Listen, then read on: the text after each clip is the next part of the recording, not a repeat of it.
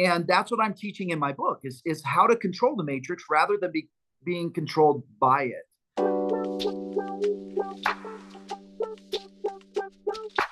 Hello, Book Thinkers family, and welcome to our personal development podcast, Book Thinkers Life-Changing Books. During each episode, we interview one of the world's top authors, and as a listener, you can expect to discover new books, new mentors, and new resources that you can use to achieve more and live better.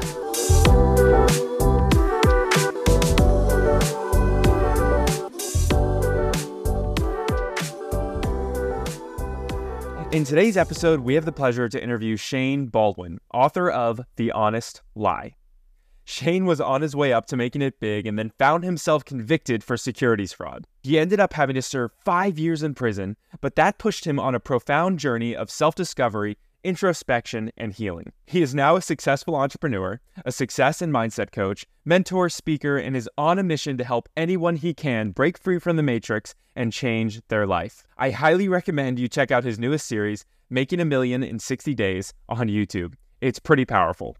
This episode is hard to sum up in a few words. It's such a transformational one that I believe can change the trajectory of your life if you learn, implement, and allow it to. In this episode, you'll learn about Shane's upbringing, how an angel intervened with who he was raised by, how he went from prison to becoming a successful businessman, why you're being run by the matrix, how you can start to open yourself up to the success you desire, and how you can navigate the matrix.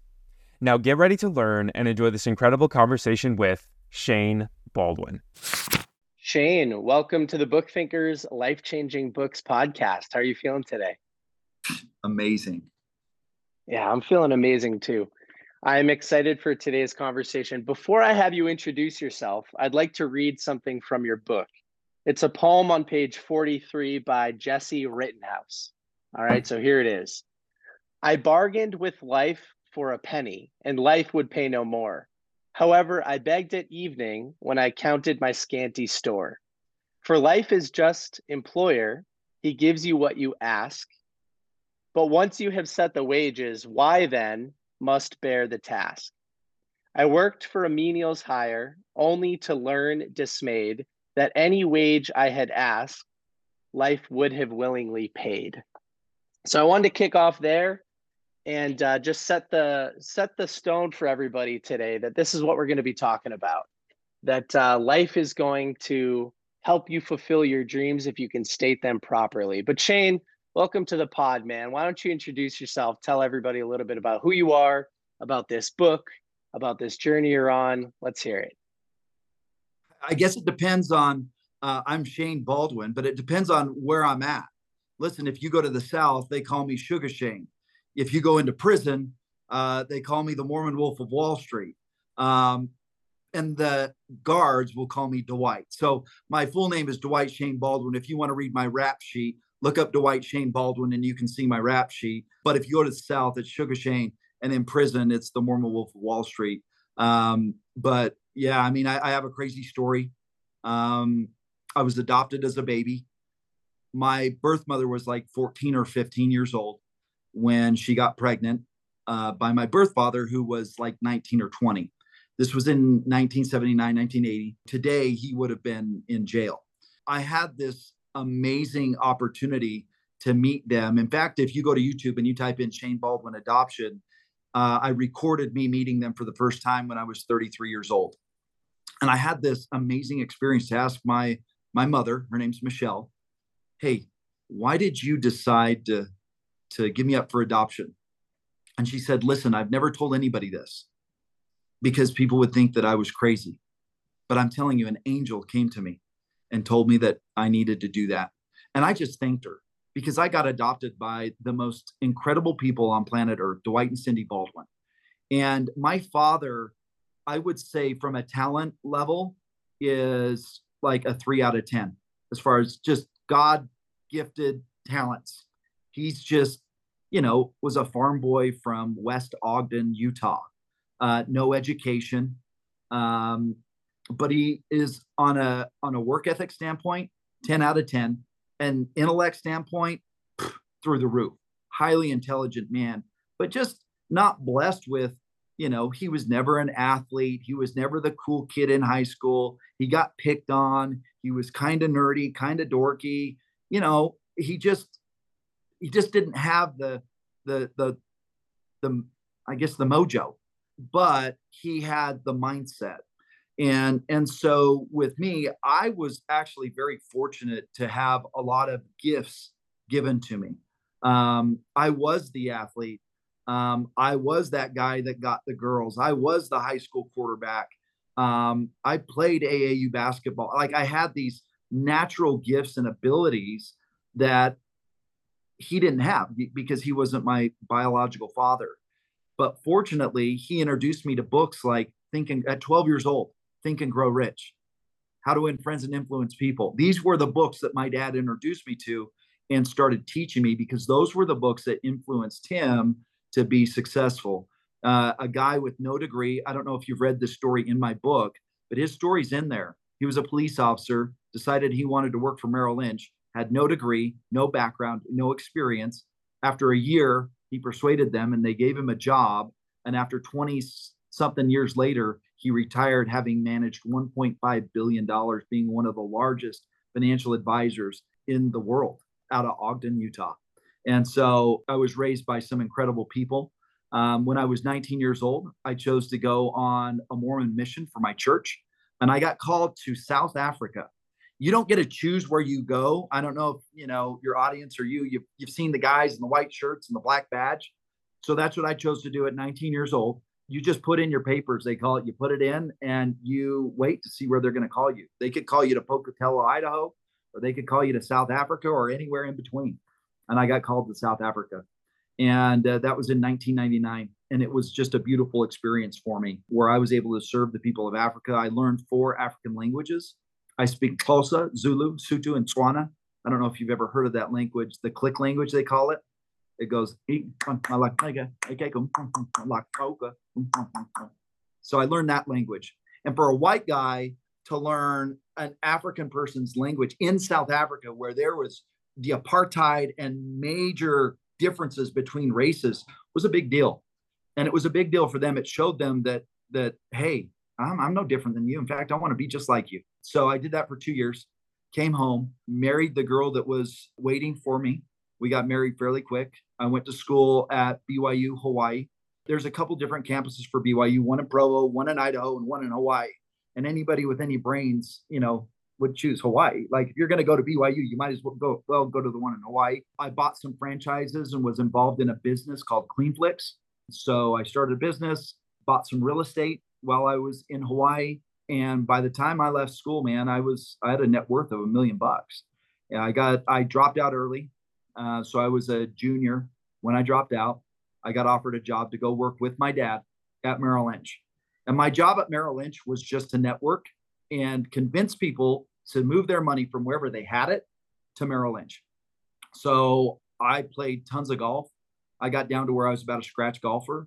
And I went to sporting events, sat on the front row, hung out with some of the most wealthy people in America, and did my best job to persuade them to move their money to Merrill Lynch, and was able to triple the size of my dad's business over the course of those 3 years that I was there. So I was there from 2004 to 2007.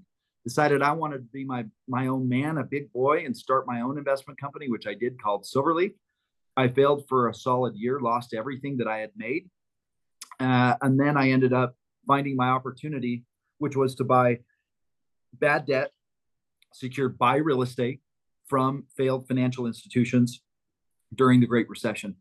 And I bought close to about $800 million worth of bad debt secured by real estate all over the country. So from a real estate perspective, I've touched almost every asset class.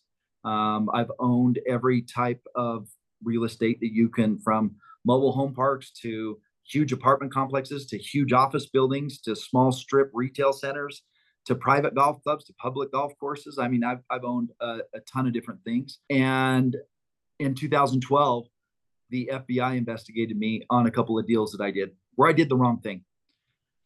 And they offered me a deal to go to like a federal camp, take my cell phone, golf clubs, do 10, 20 months, like no time. And I turned it down. They held a grand jury. They decided not to indict me. That was a huge wake up call for me. I was like 31, 32 at the time. I had my own private jet. I had two airplanes. Like, who needs two airplanes? But I had two of them. But it was a wake up call for me. And I decided to divest myself from, all of the business stuff that I had going on, settle out my business affairs. And I turned to more of my spirituality and decided that I would start really reading and really reading. I had been reading lots of self-help books. Self-help books were pretty much all that I read. I either read biographies, autobiographies, or self-help books. That's it. And I really started to dive in to everything, even outside of self-help, religious texts. I never can say this right, but it's called the Bhagavad Gita or something like that. Bhagavad Gita, yeah. You got it. I read that. So I studied Hinduism, Buddhism, shamanism, the Gnostic Gospels, the Nag Hammadi Library, like the Kabbalah. Like I just dove into everything, including my own, religious texts inside of the Mormon faith, in a quest for purpose. In 2013, I read a passage in the scriptures, and it's in Revelations, and it was a phrase that says, "To go no more out." I'm like, what the heck does that mean? The scripture goes, "To him that overcomes, him will I give a pillar, and he'll have this great place in my Father's kingdom, yada, yada, yada, and he shall go no more out." And that got me thinking big time. I started thinking, what does it mean to go no more out? Right. And I'm like, I'm such a dumbass. I've probably been going out a lot. I probably come down here, think I know what I'm doing, return back home to report. And they're like, dude, you didn't do what we sent you down there to do. And so I got to go out again and go do it again. And I'm like, this time I'm going to get it right. I'm going to start asking. If the scripture says, ask and you shall receive, well, damn it, I'm going to ask. And I started asking questions like, who am I? What is my purpose here? And that's the quest I went on. In 2014, I made $1 million on a transaction, and I went to the mountains, prayed. I told God, I've been a horrible steward with money. I said, what do you want me to do with this money? He said, I want you to give the majority of it away to random people, not charities, just to random people that I'll guide you to. So I started in Utah, and then I moved my efforts to Mississippi, dressed as a door-to-door salesman. Started finding people in need in Natchez, Mississippi. And that was my best experience with money in my life. I found more joy, more peace, more happiness, finding people that I was guided to, you could call it random, and giving money away. And it changed everything for me. I found my purpose. I understood after doing that exactly what I'm to do here on the earth. And based on that, I told God, I said, listen, man, I still feel inadequate. I know my purpose. I know what you're asking me to do, but there's no way I can do that. I'm not smart enough. I'm not talented enough. You're going to have to teach me. And I said to God, be careful. And this is for everybody who's listening.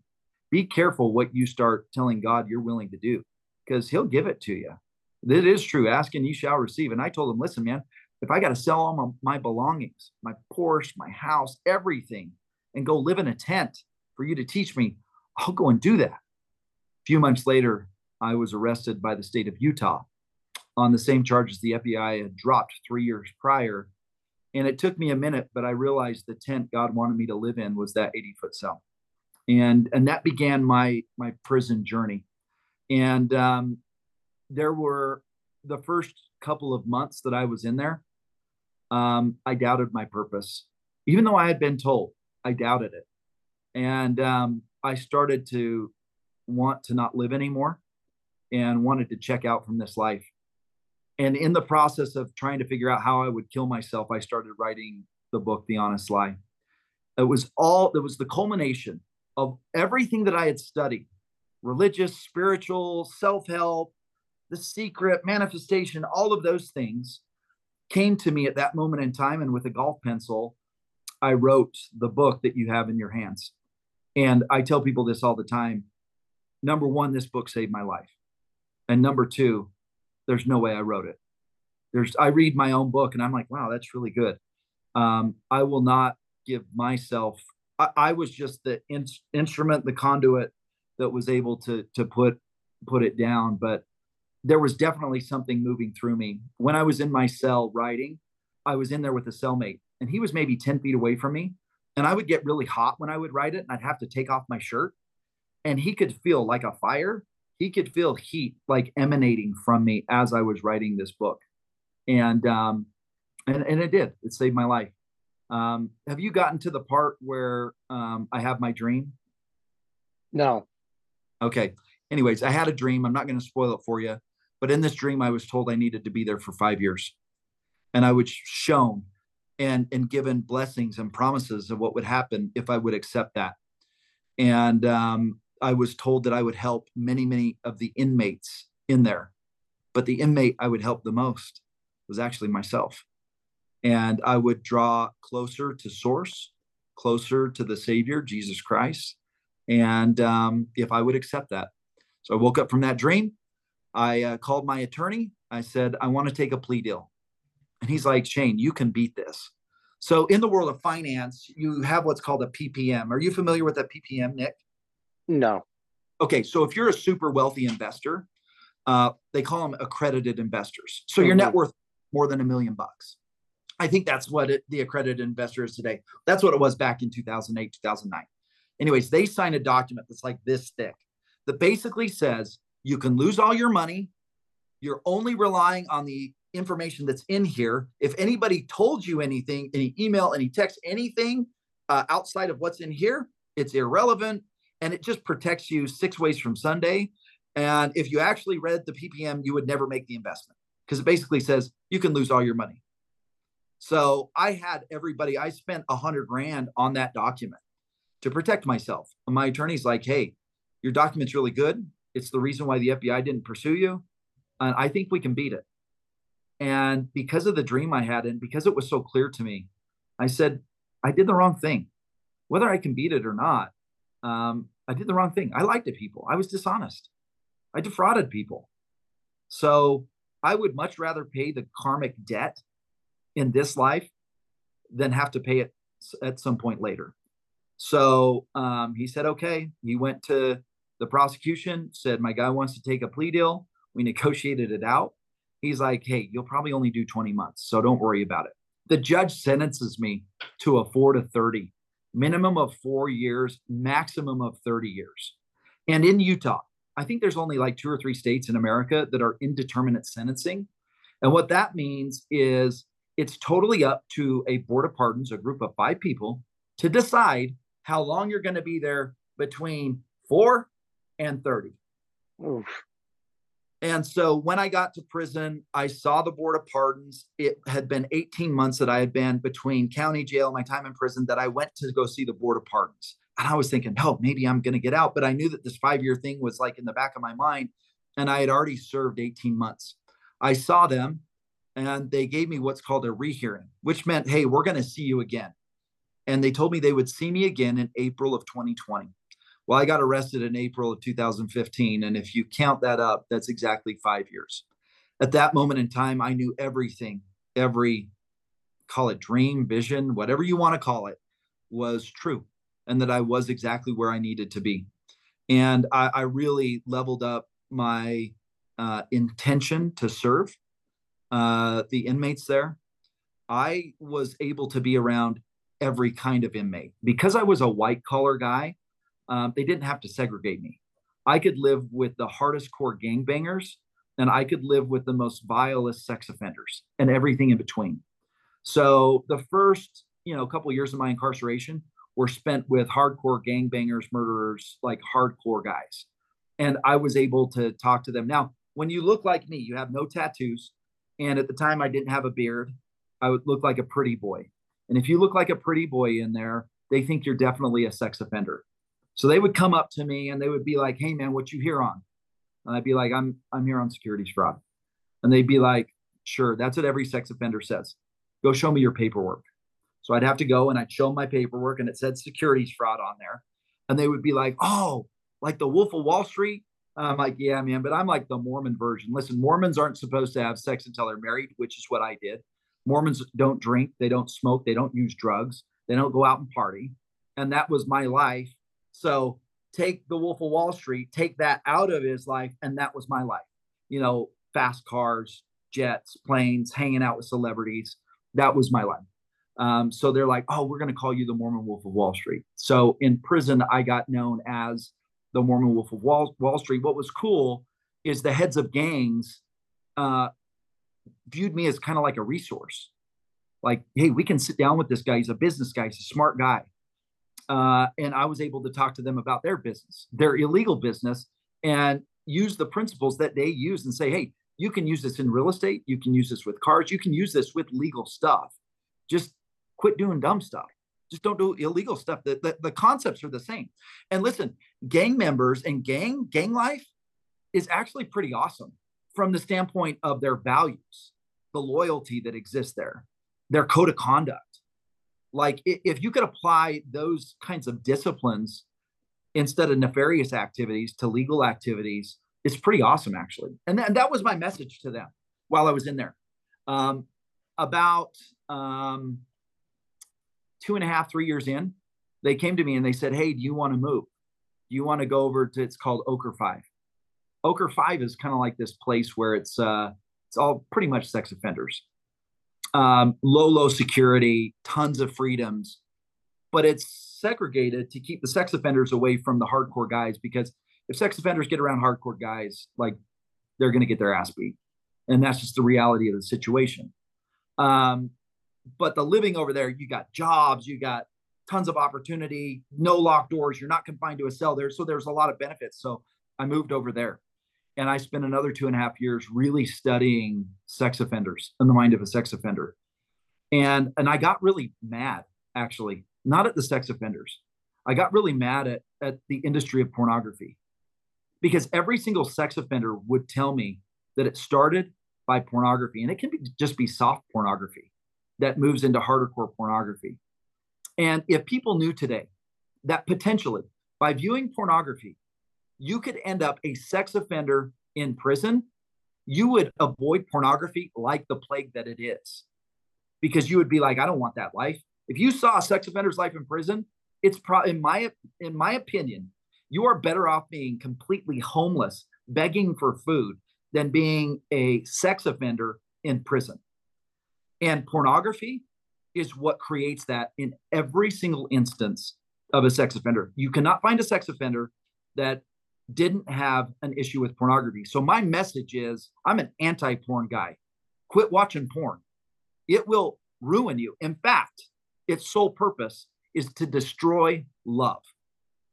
And if I was team negative, my sole purpose would be to destroy love too. And your generation, Nick, faces a very tough road. You see, when I was 18, 19, 20 years old, I had to go sneak in to Uncle Jimmy's basement, look under the mattress to find a Playboy. Today, it's in your pocket, readily available. And oftentimes you can come across it without even like trying. It finds you, even if you're not looking for it. And so you got to be on your guard. So my message to your guys are, if you're into self-help and you want it to really work, you could read every self-help book on the planet. If you're watching pornography, it destroys everything that you've done. It's like going to the gym, working your ass off in the gym, and then eating at McDonald's every single meal of the day. That's what it is. I agree with you. Yeah, I agree with you. Sorry, I've talked a lot, but anyways, I've been waiting to unload because I had been told from a higher source that I had to keep my mouth shut when I got out in 2020, that I couldn't do any I did one podcast. That's all, just so at least my story was out there. And it was a pretty light, fluffy version of my story. So being able to come on a platform now, and I'm totally open. I want to get my message out there, and it's 2023. And I've been told that I got the green light now to go ahead and share my message, that the world is ready for my message. So I'm ready to roll, man. So sorry if I freaking talk so much. Oh, don't apologize. Hey, it's your time to shine. And you have a fascinating story, and you know that. I mean, Mormon Wolf of Wall Street, 5 years in prison, everything in between. It's fascinating to me, and I think it'll be fascinating to everybody else. There's so much to unpack. Let's start. I mean, I have a whole legal pad full of questions for you. You're in prison. You're hanging out with these gangbanger types, the head of these gangs, it reminds me of another guest we've had on the show, Robert Greene. He wrote a book called The 48 Laws of Oh, yeah. Power. And that Yeah. book is one of the most banned books in the Be US careful. prison system. Yes. They wouldn't allow it. And I had Yeah. read that book when it came out, and I've read it multiple times. And I will tell you this, it's one of the greatest, most dangerous books on planet Earth. And if you are not prepared and in the right mindset to read that, it can be the most dangerous. If you're in the right mindset and you understand what you're reading, because he's just giving you information, and you can use that information however you want. But it is something that you need to tread lightly and make sure that you're in the headspace of love, not hate, empathy, not narcissism. Because if you're in the wrong headspace, and I was when I read that, I was in the wrong headspace when I read that. It can mess with you too. Yeah, no, it's a good point. I asked him on the show, why did he write the book? And because it does get used for a lot of harmful activities. And he said because he wanted to expose the power dynamics that were happening in Hollywood. He was sick and tired of watching people pretend to be for the best social causes, but behind the scenes be focused on power hungry money situations. And so he wrote it to expose people. And whenever I recommend the book, I recommend it from a defensive perspective. Read the book so you can understand how other people might be taking advantage of you. And I've read it with both eyes. So I've read it with the eyes of my guy CR, the Silver Fox. Yeah. Harry Clark. He refers to me as, because he knew me as the Shane 1.0 that was money hungry, power hungry, narcissistic. And now he knows Shane 2.0. And I've read that book, both 1.0 and 2.0, and I derived completely different things from it, from both experiences, because of the eyes that I saw it through. Yeah, wow, that's incredible. Well, let's talk a little bit about your book. So you decided to write it while you were in prison. In the way that you describe being a muse, it reminds me of Stephen Pressfield. He's been on the show a couple of times. He talks about the invocation of the muse from the Odyssey. Essentially, the idea that these ideas exist, sort of like a universal consciousness, and they're waiting to be downloaded through vessels like us. And so when you are ready for the information to flow through you, it will. And so it's really interesting to hear you talk about it like that. Why do you think that God in this situation, or the universal consciousness, chose you to filter this information through? Number one, I was in a state of humility. So I think for anybody to channel anything from any source, they need to be humble. And you can either choose to be humble, or you can be compelled to be humble. And in this instance, I was compelled. My wife had just filed for divorce. I'd lost everything, and I'm sitting in a jail cell. So number one, I was humble. Number two, I was asking. I was praying, really, like most prayers don't make it past the ceiling. I hate to say that, because they're completely unintentional. They don't have the same kind of vigor and power that I was calling upon at that time when I was contemplating ending my life. So that put me in a unique position. Now, when I met my birth parents in 2014, the first thing they told me is, hey, do you know you're a direct descendant of Samuel Clemens or Mark Twain? And I think our ancestors play a much larger role in our lives than we understand. And they are constantly trying, if we will allow them, to download information to us that they're learning from the unseen world. And so I feel like Mark Twain played a role in that. Can I pause you real quick, Shane? Yeah. Can you see this quote right there? The there? man who does not read good books is no better than the man who can't. And who said that? None other than Mark Twain. Check it out. So check this out. You'll see it in there. There's a phrase that says, it goes like this. It's kind of a riddle. Right is right. It's in my book. Right is right. Wrong is wrong. Wrong is sometimes right, but right is never wrong. So I get out and I start Googling all my quotes just to make sure I wasn't ripping somebody off. And I Googled that whole thing that I just told you. And guess whose name showed up? Mark Twain. And this was his quote. Right is right, wrong is wrong. And that was the end of the quote. And what he's learned since he's passed on to the other life is he says, oh, actually, right is right, wrong is wrong. Wrong is sometimes right. Sometimes we make the wrong decisions and they end up being the right thing for us. But anytime you make the right choice, it's always the right thing. And so I was able to finish off that quote for him. That's why I know that our ancestors are playing a role. And because I was so tight with Napoleon Hill, because Napoleon Hill was one of my mentors, because I read everything from him, and I read his book every year since I was 12 years old. I would read Think and Grow Rich, and anything by that man. I feel like I opened myself up to receive information from him. So when you read my book, it'll feel similar to a Napoleon Hill. Now, I didn't have access to Google. I didn't have access to any books. When I wrote my book, I had a golf pencil and legal pads of paper. So the poem that you read when we started this was a poem that I had memorized from Think and Grow Rich, because it's in Think and Grow Rich. Yeah, the process that you go through in your head of consulting your, what did you call them? Your invisible. My imaginary mastermind group. And I ripped that off from Napoleon Hill. Now, I added some pieces to it because he doesn't go through the level of detail like I go through. So I took what he created and then made it my own. And that's the great thing about books. That's the great thing about what's going to happen to my book. And what I'm so excited about is to learn from other people that read it and get different things out of it so I can learn from them. Yeah, no, I love it. So I'm not sure if I told you this, but I have my very first book coming out in November. And Congrats. yeah, thank you so much. It's all about how to read books like this and take this information and implement it. So you actually have a quote by Napoleon Hill in the front of the book that I'll highlight for everybody one more time. I posted it on Instagram twice now, but the quote is, "Action is the real measure of intelligence." And I believe that through and through. But the reason that I'm bringing this up is because in my book, I talk about the Knights of the Round Table, the noble group of men that King Arthur would have consult him on matters of great importance, right? And in my book, I wrote this 3 years ago, when I first started sketching it out.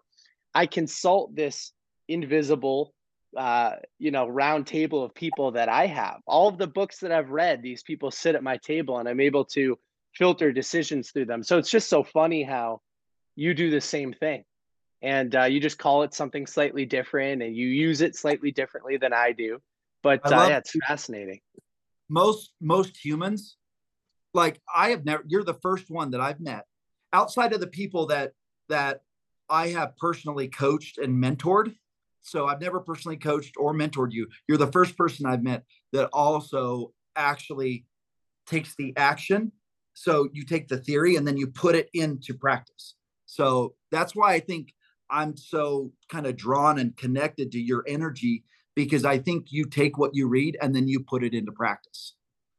Yeah, I remember, now we're talking about me for a minute, but we can extend the podcast if you, I remember so when I was in college, I took an internship at a software company and I was on the phones. I was selling this software and I ended up working for them full time out of school as well. And each time I would sell one of these software packages, it would have to go through a 4 to 20 week implementation period, depending on how big the company was. That was also the same time that I started reading books.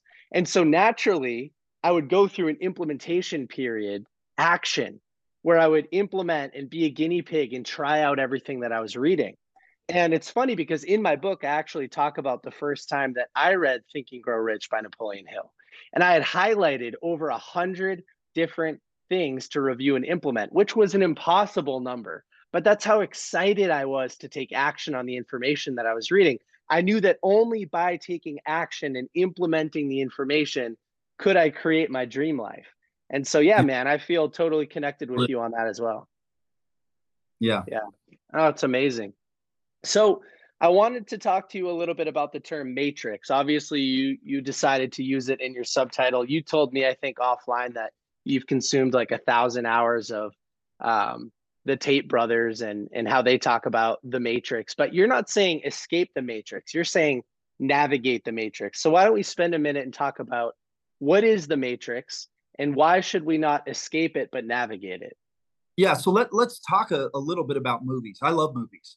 In fact, I love them so much that I owned a movie rental company. I love movies, and I believe movies are a way that God can speak to us if we're being intentional about the movies that we want to see. And for me, in 1999, when The Matrix came out, it hit home to me. I'm like, okay, I see what's going on here. And it made sense to me. And it resonated with me as though it was information that I already knew, right? So if you look at Neo and you take that story, and I don't know if the Tates heard me talk somewhere before I went to prison or what, but I was talking about this concept of the Matrix back in 2008. It's become very popular now, but Neo didn't escape the Matrix. Yes. Did he unplug from it? Was he controlled by it?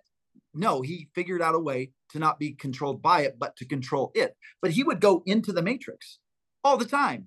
Half the movie is him in the Matrix. So if you think it's all about escaping the Matrix, then you misunderstand what the Matrix is altogether.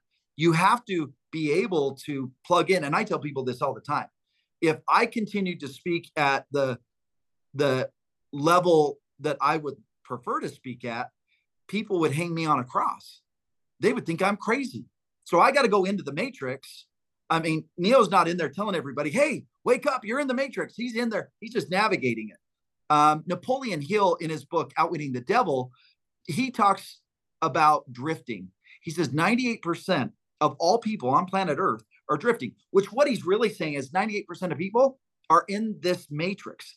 They're an NPC. They're letting the Matrix control them rather than them controlling the Matrix. So to truly navigate the Matrix, it teaches you how to flip the script, how to go from being controlled by the Matrix to you being able to control the Matrix. And that's what I'm teaching in my book is how to control the Matrix rather than being controlled by it. And so I'm outlining how you navigate it. You navigate it by what you think about. I mean, it starts there because your matrix is decided by what you think about. Your reality is what you believe. If you believe in mental illness, then there's mental illness. If you believe in depression, then there's depression. But for me, I don't believe in it. So therefore, it has no power over me. So that's the matrix, right? That's allowing the matrix to be able to not control you, but rather you control it. And that's what I'm really attempting to do in my book is teach people, because it's even harder today than it's ever been. The matrix has more control over the minds of human beings than ever before because of all the propaganda, because of all the screen time, because people don't take time to think for themselves. They're constantly allowing somebody else to do the thinking for them. Yeah, you and I are cut from the same cloth, man. I believe everything that you just said. Everything from, Can I get an amen? Amen. Yes, amen. I believe all of it. There's a metaphor in the beginning of a book called The Mastery of Self by Don Miguel Ruiz Jr. Love And it. He wrote he the four says, he's amazing, dude. yeah, he really is. And he talks about this party. Like, let's say, boom, you're in the middle of this party. You're the only sober person there. You look around and everybody's drunk, swinging from one end of the emotional spectrum to the other. Hello, Book Thinkers family. A quick word from today's podcast sponsor. Today's episode is sponsored by Audible. Audible is the leading provider of spoken word entertainment and audiobooks, ranging from bestsellers to celebrity memoirs, business, and my favorite, personal development. And as part of Audible's partnership with us, we're actually offering listeners a free 30-day trial. This trial includes 1 credit, good for any premium selection titles you'd like on the whole platform. So that's pretty much any book, including the one we're talking about today. That book is yours to keep even after the trial is over. Now, this trial also includes access to Audible's Plus catalog of podcasts, audiobooks, guided wellness programs, and Audible originals. You can listen all you want, no credits needed. Now, everyone on the Book Thinkers Instagram knows that I love physical paper books. There's nothing better than having a book in your hand, scribbling notes everywhere in the margins. I kind of tear those things up. But I've been completing an additional 20 to 30 books every single year using Audible by listening when I'm in the car, doing chores around the house, or while I'm on my morning walks or runs. You could take advantage of this free trial by clicking the link in today's show notes or going to www.bookthinkers.com/audible trial. You will not regret it. Now, back to today's episode. And you're at the party. And that's kind of how I feel after reading all these personal development books. It's like I decided to wake up. I'm a lion instead of a sheep. And you still have to navigate, right? Because you can't take a drunk person and shake them out of it. You have to slowly take the drink away. You have to slowly say, hey, everybody, like there's this better version of reality that exists. And you can read books like this. And once you continue to read books like this, it's not just going to happen like that. You can wake everybody else up. And so it's a great mission that you're on. And I love that you're doing it. I'm trying my best, man.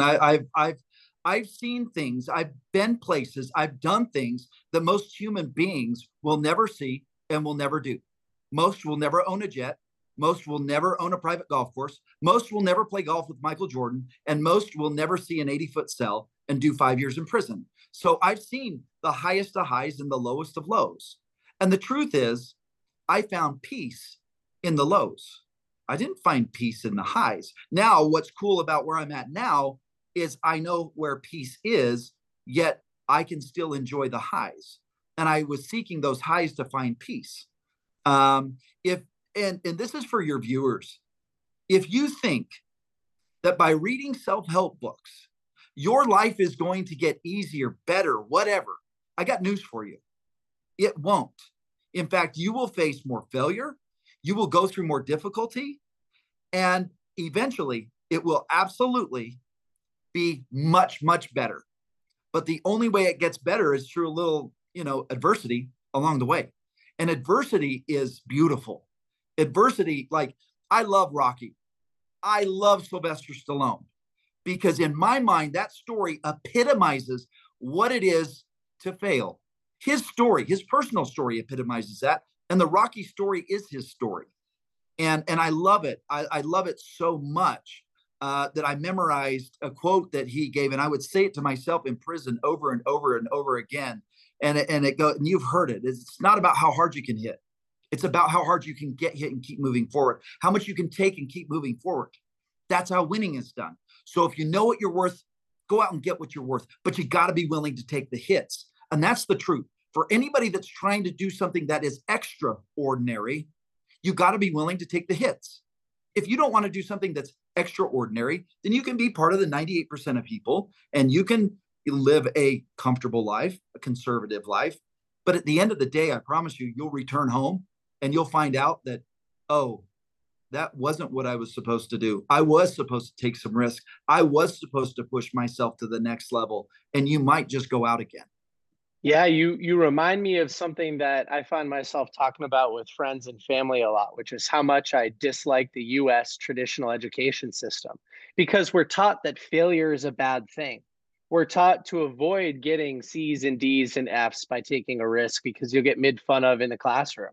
See, unlike you, I mean, I did play football and I was captain of the wrestling team and stuff, but I had a ton of social anxiety when I went through school in English forward classes like history or English or whatever the case is, Spanish class, because I was embarrassed whenever I failed at something. I was ridiculed by other people, laughed at, made fun of, and therefore I tried to avoid failure.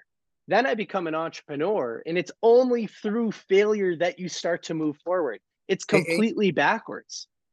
Amen. Dude, you honestly, it's because of the time that you've invested in books, which in my opinion is the most, like there's power in the page. I'm telling you right now, Team Negative does not want you to read a page. They would rather you not read it all.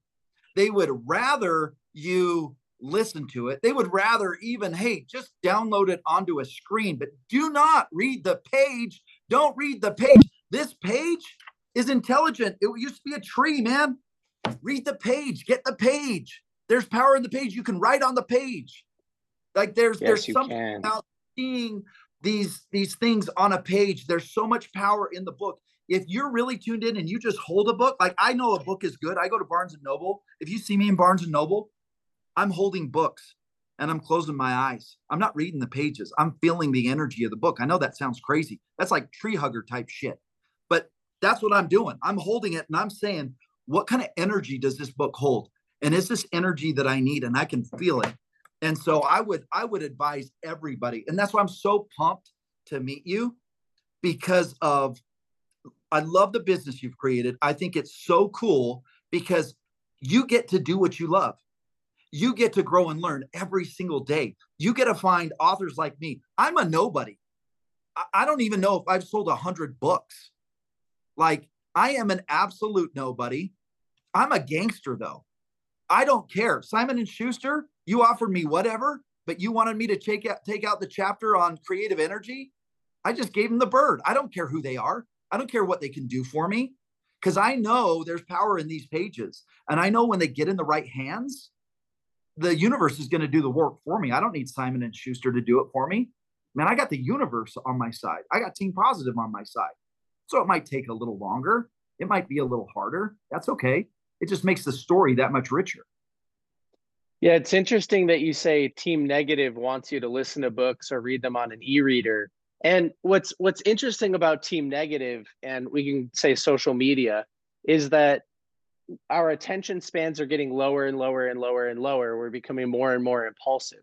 But when you read a physical book, any book, fiction or nonfiction, you're practicing attention span. You're focused on something that will not disrupt you. And so you're learning to focus, do deep work, spend more time reflecting and thinking. And yeah, you're totally right. That does not happen when you listen to a book or read it on an e-reader device, because notifications are going to pop up and you're still getting the blue light in your face the whole time.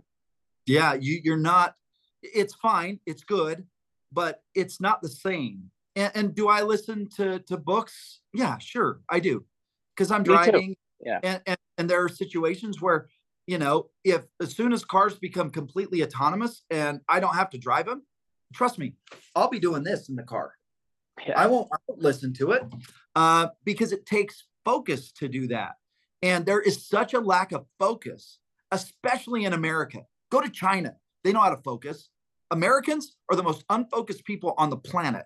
And we need to fix that. And the only way to fix that is to grab a book, do what I call time blocking, set aside some time. I tell people this all the time. Now, Nick, I'll ask you, are you familiar with the law of tithing? Yes. Okay. In your mind, what is the law of tithing? You give a percentage of your income, for instance, to the church. It's the first place that you pay your money. And so in the richest man about, yeah, go ahead. How much is a tithe? If you looked at the word tithe, I think 10%. You got it. So it's 10%. Now I'm going to flip the script. Nobody teaches this. I'm so glad you have me on my show because I have so much stuff to say. But listen, tithe your day. Well, what does that mean? How many hours in the day are there, Nick? 24. Well, in your day? Well, yeah, 24. 24, technically, if we're counting down hours. And what would a tithe be? What would 10% of that be?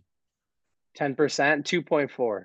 2.4 hours. So you should spend 2.4 hours daily on personal growth and development.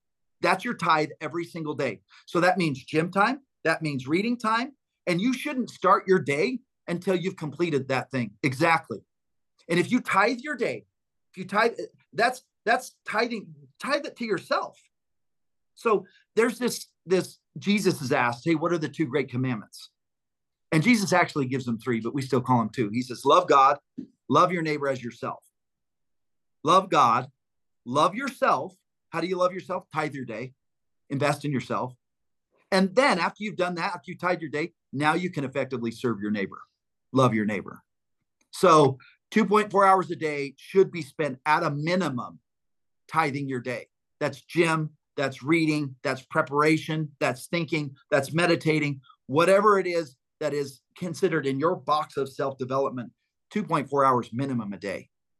Can I tell you something funny? Some people will find this funny. They'll say, oh, it's a little woo-woo, but I have noticed a very clear correlation between tithing my day, so waking up, doing my meditations, doing my affirmations, going to the gym, crushing it at the gym, getting home, showering, reading, and then starting my day, and a successful afternoon from a sales perspective, an internal team perspective, whatever the case is. If I don't tithe my day, if I don't go through that process, then I have a much less successful end of my day. My entire team will tell you this. There is a very clear correlation between the two. My sales percentages and success rates go up. Everybody's happier. Things seem to be like synchronistically happening. And so that's why I tithe my day every single day. I don't miss a day. That's why. I know you do. And that's what makes it hard for a guy like you or me to even travel, because then it's like, dang, I got my routine. I changed time zones. Like I've got to come up with a strategy to make sure that I continue to tithe my day when I'm out of my normal space and routine. Cause I wake up at the same time, no matter where I'm at. I wake up at 5:33 in the morning every day. It doesn't matter what day of the week it is. I go to bed at 10:33, no matter what. But sometimes I'll miss. And I hate it when I miss because I feel off. I feel like things aren't flowing right for me. I feel like those synchronicities aren't there. I don't feel like I'm in the right place at the right time. Right. Right. Yeah. I feel the same way. So yeah, we're cut from the same page, or cloth as far as that's concerned. All right, let me go to some more of my questions. So tell us about Million in 60 Days. What day are you on right now? Let's see. It's 10 day, like 43 or something like that. Yep. And how's the progress been so far? I'm halfway there, which is pretty cool. And you'll have to watch the show to see how I did that. But it came from a way that I wouldn't have thought in a million years that that's what would happen. So you'll have to watch the show. Oh, You can find it on YouTube. that happened to you in 2014, right? You go into the gym, you meet somebody, and you do 1.5 million, right? Can you Right. tell Well, that story to everybody? yeah. So I'm like, okay, I'm going to make $1 million. I go through the process. The process is outlined in my book. I become very intentional. I become very routine. My routine is everything. I won't miss. If I feel prompted to speak to somebody, no matter if it's a homeless person, I got to talk to them. So I start the process. 3 days in, I go to the gym. I always go to. I see a guy in the gym. He's like 6'2", ripped, tatted up, and I'm like, okay, I got to talk to this guy. He didn't look like a guy that would have the $1 million, but I had to talk to him anyways. He walks into the locker room. I follow him in there, and I say the dumbest thing. He's flexing in the mirror, showing off his abs, and I'm like, hey man, I wish I could have some abs like that. And he says, oh man, it's just hard work. And I said, hey, my name's Shane. What's your name? And then I got to shake his hand. I got to feel his energy. Shake his hand. He's like, my name's Jason. Got to get his last name now. Jason, what's your last name? He said, Jason. I won't use his last name, Jason Smith. And I'm like, Jason Smith? Did you own a company called Pay Dirt? He's like, yeah. I'm like, you bought it. This is 2014. I'm like, you bought a property from me back in 05. He's like, yeah, I remember the property in Layton. And I had never met him in person, but I have a photographic memory. So I remembered his name on those documents. And anyways, he's like, what have you been up to? And I'm like, I had a company that bought debt. As soon as I said I had a company that bought debt, he goes, you buy debt? And I'm like, yeah. What have you been up to? He said, dude, I just got out of prison. I'm like, what were you in prison for? He said, I was involved in a group that was transporting 96 pounds of weed from Florida to Utah, and we got busted. So I just got out of prison. I'm at a halfway house. But before that, I had a hard money lending fund, and I need cash. I got about $5 million worth of loans here in Utah. I'm like, well, send me over what you got. I'll let you know. He's like, dude, I have the file down in my truck right now. This is happening in the gym locker room. He goes downstairs, he gets the file, I thumb through it, and I quickly assess the value of the portfolio at about 3 million. And I say, hey man, I'll give you 500 grand. He's like, you know, it's worth more than that. I'm like, I'll give you 500 grand. Anyways, he ended up signing the deal. I took that deal over to a wealthy guy that I know that buys real estate and debt, showed him the portfolio. He looked at it. He said, what do you think it's worth? I said, I think it's worth 3 million. He said, I think so too. What do you want? I said, 1.5. He signed a contract, and bada boom, bada bing, $1 million. And I put up no money because I had it on contract for 500 grand. I had 30 days to close. So I just signed the contract, exchanged the funds, and I made $1 million. So that's how the story went. And then you go up on the mountain, you pray, you give it away. It's the best feeling ever. It reminded me earlier when you were telling your intro story of that quote where you say, oh, you don't think money buys happiness? You just haven't given enough away yet. And that is yeah, great. And that's true. That is 100% true. When you knock on somebody's door and you find a lady that has medical bills, she's behind on rent, she's behind on car payments, and you take care of the medical bills and you make her current on all of her bills, I don't care what you say. There's no euphoria, there's no experience in my mind that is better than that. I haven't found anything quite like that. Yeah, it's amazing. By the way, I've definitely been to Layton, Utah, because I spoke at a conference once up in Logan, and I flew into Salt Lake City, so I probably drove right through. Oh my gosh, yeah. Logan's pretty cool spot, huh? Yeah. Do you know Kevin Karchner? Yeah. Yeah, Kevin Karchner. He wrote a book, Fight Against Mediocrity, and so I spoke at his conference a couple of years ago. He's No up in way. Logan. Yeah, which is just funny. And also, when you were talking about your Mormon mission, he went to Mexico and learned Spanish. You go to South Africa, learn a bunch of languages. So that's pretty cool. Do you think that the Mormon faith is one of the reasons that you are as successful as you've been and will continue to be? No question. I mean, Yeah. aside the doctrines aside, and you just look at the what the culture teaches. Don't drink, don't smoke, don't watch pornography, don't masturbate, wait to have sex until you're married, be, self-reliant.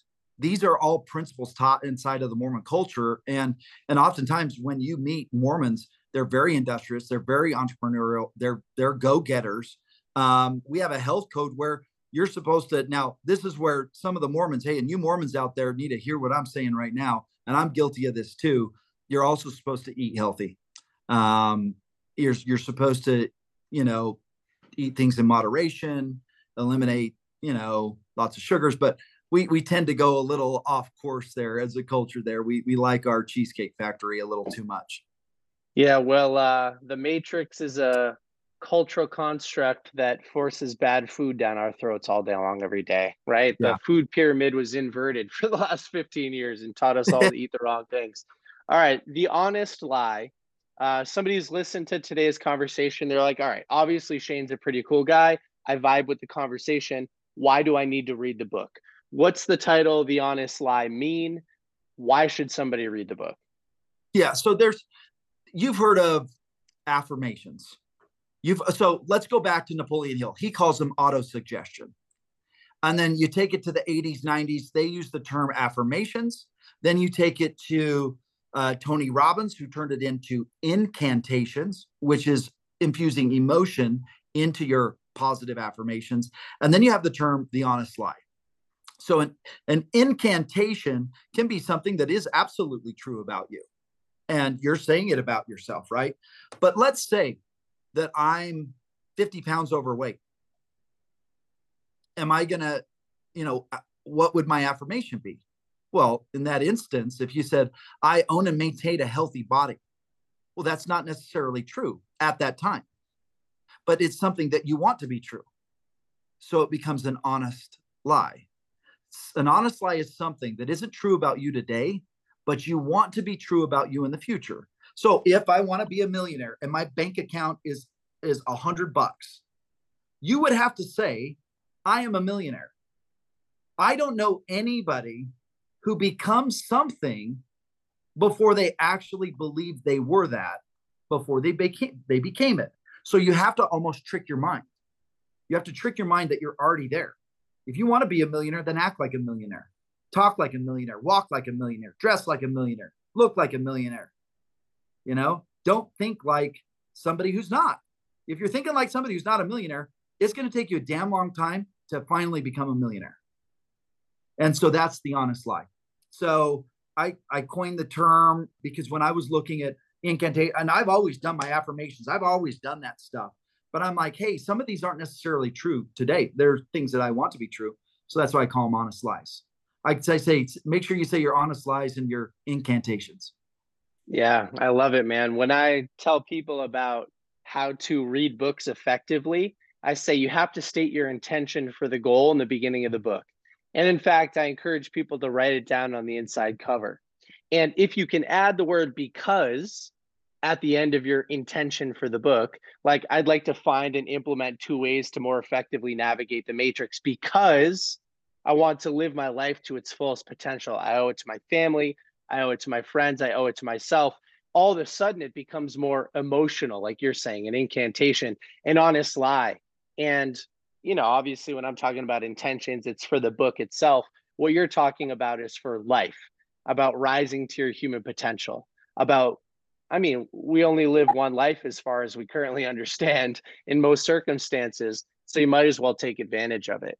And that's why I think reading books like yours is very important to help navigate the matrix. And listen, you've lived a very colorful life. You've learned a lot over time. You're not the same person today as you were in your early 20s. So why not bypass all of the obstacles that we can and get to more important, bigger obstacles faster that we're going to learn from by learning from somebody like you, who's literally condensed decades of information into days of reading. So Yeah, awesome, man. I tell people this all the time. I'm not a theorist. Like, I'm a practitioner of theories. I read theories, I put them into practice, I implement them. If I read something and I like it, then I'm going to go try it and I'm going to see how it works and I'm going to try and implement it. And so what I've tried to do in my book is take all of the theories that, whether it be Napoleon Hill, Dale Carnegie, Tony Robbins, all the guys that I study, and I said, okay, I'm going to go implement that. And I talk about that in my book. And sometimes I fail at it, and that's okay. The idea that failure is not an option is the most ridiculous statement I've ever heard. Failure is always an option, and it should always be an option that you go through. The only way to succeed is to fail. So failure only becomes, permanent if you quit. Failure, in my mind, is just temporary defeat. You start again. If everybody that plays video games quit playing video games after they failed, well, then they would never play video games. I don't know anybody that picked up a video game and beat it the very first time. They failed, they started again, and they kept going. So isn't that like life? Yeah. Shane, you'll love this metaphor, and then we can wrap up. I love to tell people that if you read a personal development book and choose not to take action on it, it's just a form of entertainment. There's no difference between Shane, who plays video games for 4 hours, and Shane, who reads The Honest Lie but chooses not to implement anything from it. They're both forms of entertainment. And so it's only through action that you start to change your behavior. It's only through action that your life improves. And I love that, man. I love it. Okay. For people who want to learn more about you, they want to check out the show that you're producing, they want to learn more about the book, where should they go? What should they do? Okay, man, I got like 150 strong subscribers on my YouTube channel. I'm killing the game. I'm one of them. But you just type in Shane Baldwin. We got a bunch of episodes in the can that we're going to be releasing. And so there will be 60 episodes total. When it's all said and done, there will be 60 total episodes. And it'll be whatever it's going to be. I'm just trying stuff out. I don't know what it means to be a YouTuber, but just type in Shane Baldwin. You can find it. The show's called Million and 60. I'm on Instagram. I respond to every DM. I responded to over 70 DMs this morning. So I got an ad running in Savannah. So I'm getting more DMs than normal because of that ad. But I will respond to every DM. It's just Shane Baldwin _ on Instagram. I'm learning how to use the Tic Tac machine. I think it's Sugar Shane on there. And I'm on Facebook. I don't know how you find me there. Just type in Shane Baldwin. I think I pull up. But if you Google Shane Baldwin, you can find me. My book's on Amazon.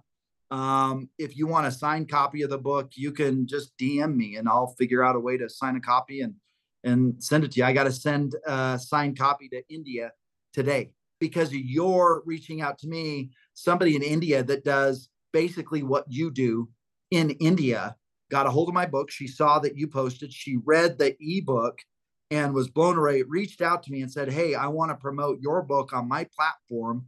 And I said, well, let me send you a signed copy. It's going to cost me $213 to send a signed copy to India. But she was super cool. She got on the phone with me. And I feel like my book is going to connect with India. At least I hope so. There's a lot of people out there. I'd love to sell a lot of copies of the book because my mission is to change people's lives, to help them understand the divinity within. That if all of us are children of this supreme being, then we have that supreme being's DNA inside of us. We just have to activate it.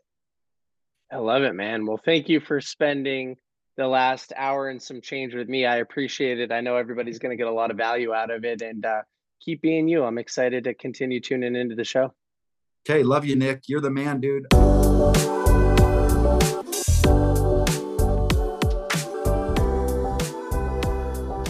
That is a wrap. Thank you so much for listening to today's episode of Book Thinkers, Life-Changing Books.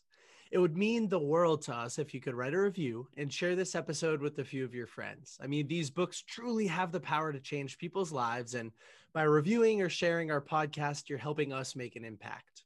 If you have any recommendations for future guests or any constructive feedback for us on how we can improve our show, please feel free to submit a form on our website, www.bookthinkers.com, or send us a direct message on Instagram at bookthinkers.